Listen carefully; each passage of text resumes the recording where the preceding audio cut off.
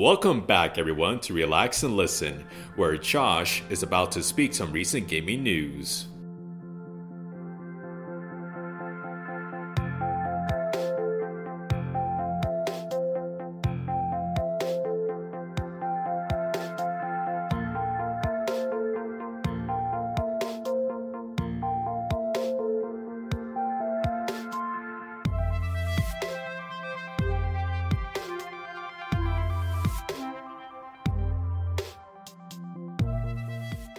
E3 weeks, so that means new game announcements, potential hype. According to Video Game Chronicles, Activision is going to show off the next, reportedly, World War II COD in a Warzone event during summertime, because that's her moneymaker mode right there. Another thing that's said is a completely new Warzone map will be coming that's World War II centric. Sledgehammer learned from the mistakes of Treyarch's Cold War and will improve the implementation mechanics of Warzone's content and guns in Vanguard, the supposed name for the next COD.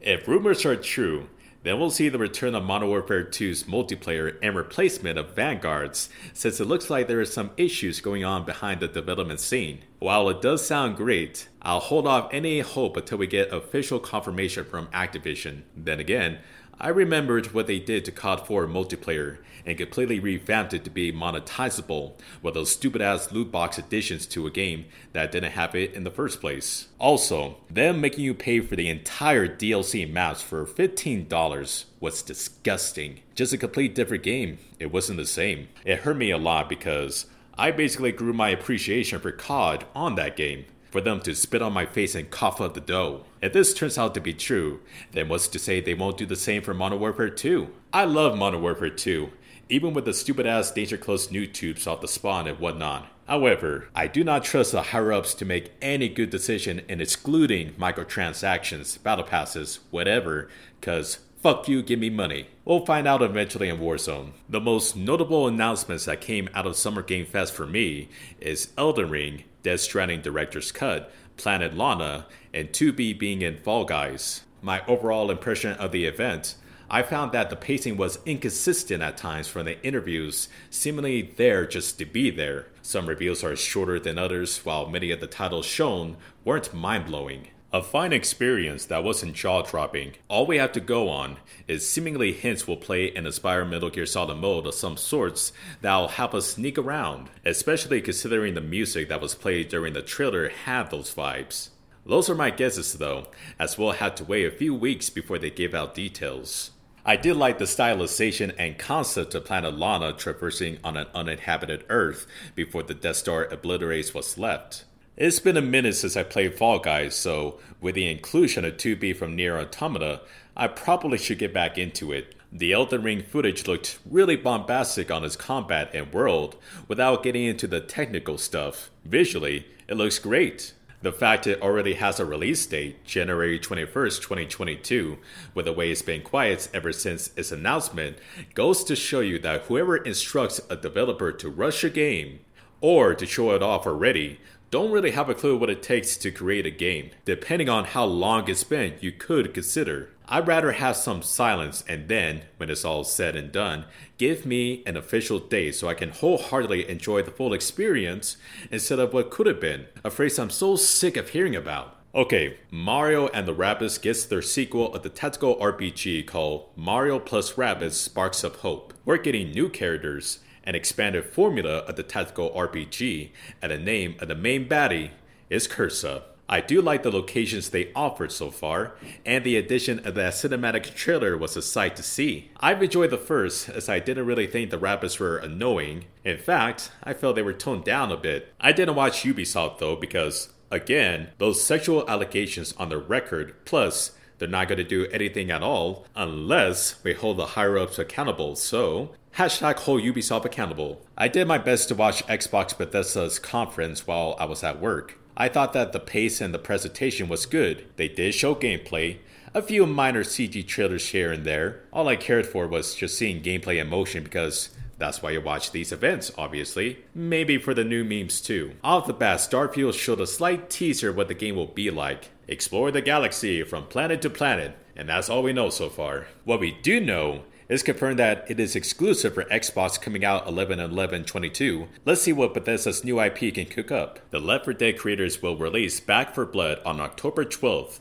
which looks pretty fun as you work together with teammates so you don't get swarmed by the infected, running and gunning. Battlefield 2042 looks epic with the big open spaces and complete and utter destruction. Stalker 2 does look fantastic from the gameplay, graphics, and the little horror elements it showed. Plus, that Wonder Waffle gun was pretty dope that gelled well with that gloomy storm it showed. After for what felt like an eternity, Psychonauts 2 has a release date August 25th, 2021. An absolute luscious looking platformer by the looks of it, has charm, trippy by some of the visuals like I'm high on drugs. I'm psyched to try it. Among Us will soon have 15-player lobbies with 3 imposters thrown into the mix. It'll be a nightmare talking to 14 others at the same time if you have friends. I gotta say, if you haven't checked out the Outer Worlds 2 trailer, then you must. That alone was arguably best thing ever to convince me to buy the game, as it was so truthful. Atomic Heart is so chaotic, I don't know what the fuck is happening, but the premise intrigues me by the sheer mystery of what it is. Party Animals is like when you come up with a crazy idea, and then take Little Big Planet's physics, then apply it to a beat 'em up with plushies. The single player, A Plague Tale Innocence, will be getting a sequel called Requiem next year. Forza Horizon 5 looks fucking gorgeous. They're able to replicate the geometry of terrain, cities, lighting, and cars to the T, which makes driving really engaging to view your surroundings. Out November 9th, 2021. Halo Infinite. Wow. It does seem like they really took many of the feedback from last year and changed some aspects of it. People pointed out Chief's armor being detailed and damaged. The multiplayer having those sandbox maps that allows players to experiment with the guns they can pick up, vehicles you can move around, the new gadgets you can use like the grapple or barrier to see how you can utilize them in any given situation while moving at high speeds, etc. However, I just wanted to talk about that story trailer. It sets the tone right. The music from the beginning, how Chief interacts with the dead human soldiers, gently moving them compared to the Covenant ones he throws out of his way. Then, him hearing Cortana's past voice about dying or whatever really touched my heart. Just that whole transition from him in outer space, going inside the shuttle, was well executed. Then we meet this new AI that looks like Cortana, but isn't. Apparently she's dead or deleted, as she put it. The implication being the AI will be the new voice for Chief during the journey. The Halo 3 feels is coming back. The strange thing, no release date, but a vague holiday 2021. Though somebody on PC Gamer said potentially November 15th, since that's Combat Evolved's 20th anniversary, which I wouldn't doubt it to be true. Now, to make it quick, I did watch some of the other conferences. Let's go down the list. Gearbox. Fuck all. Devolver. Skits that still make fun of the industry, with none of the games appealing to me. PC Gaming Show. Some nice indies. I am interested in MechWarriors 5 Mercenaries, though it was plagued by the amount of skits they kept showing, which, why is this a thing? Square Enix. Guardians of the Galaxy looks better than Marvel's Avengers, but that's not saying a whole lot. Babylon's Fall looks even worse somehow. Give me back 2019's teaser. Final Fantasy 1 and 6 are all getting released on mobile and Steam, but not on the Switch for some reason. And Chaos, Stranger of Paradise Final Fantasy Origins by Team Ninja, which takes Neo, Soul's gameplay elements and brings it over. Dark tone with bloody combat, at the expense of repetitive dialogue. Graphics that were enhanced on PS3 to be put on next gens, that is not a technical masterpiece to say the least. And the demo being corrupted for others, giving them no chance to actually give feedback on the damn thing. Must be the work of Chaos. Capcom was like, we're here, we have 0 games, so why not waste more of your time by watching the games you already know are out, or will come out soon? We gotta try to upstage Gearbox too. Last but certainly not least, Nintendo for today's podcast. Kazuya from Tekken will be headed to Smash as this motherfucker will kill and sacrifice anyone who gets in his way. We'll get more info on him June 28th. Life is Strange True Colors looks great, as does the remastered games. I'll be buying them anyway. Super Monkey Ball Banana Mania comes out October 5th, 2021. Remasters of 1, 2, and Deluxe. Mario Party Superstars will feature 100 minigames throughout the entire series.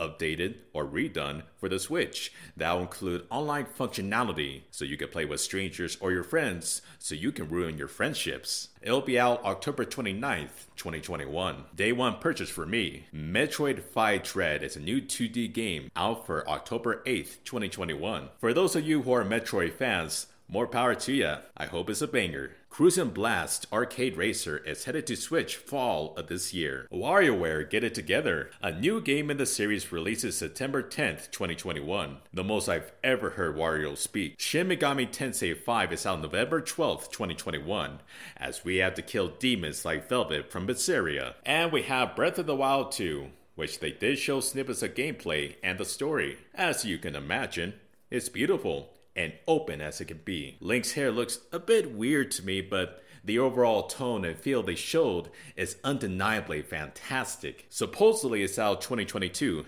as the case for many of these titles. 2022 is about to be a big year for games by the sound of it. We'll have to see. Interesting how they didn't show any Bayonetta 3 stuff yet, and it's been 3 years since it was first announced. It's worrisome. Alright, ladies and gentlemen, I'm not going to do any releases for this week, because obviously we have E3, so there's enough hype to go around.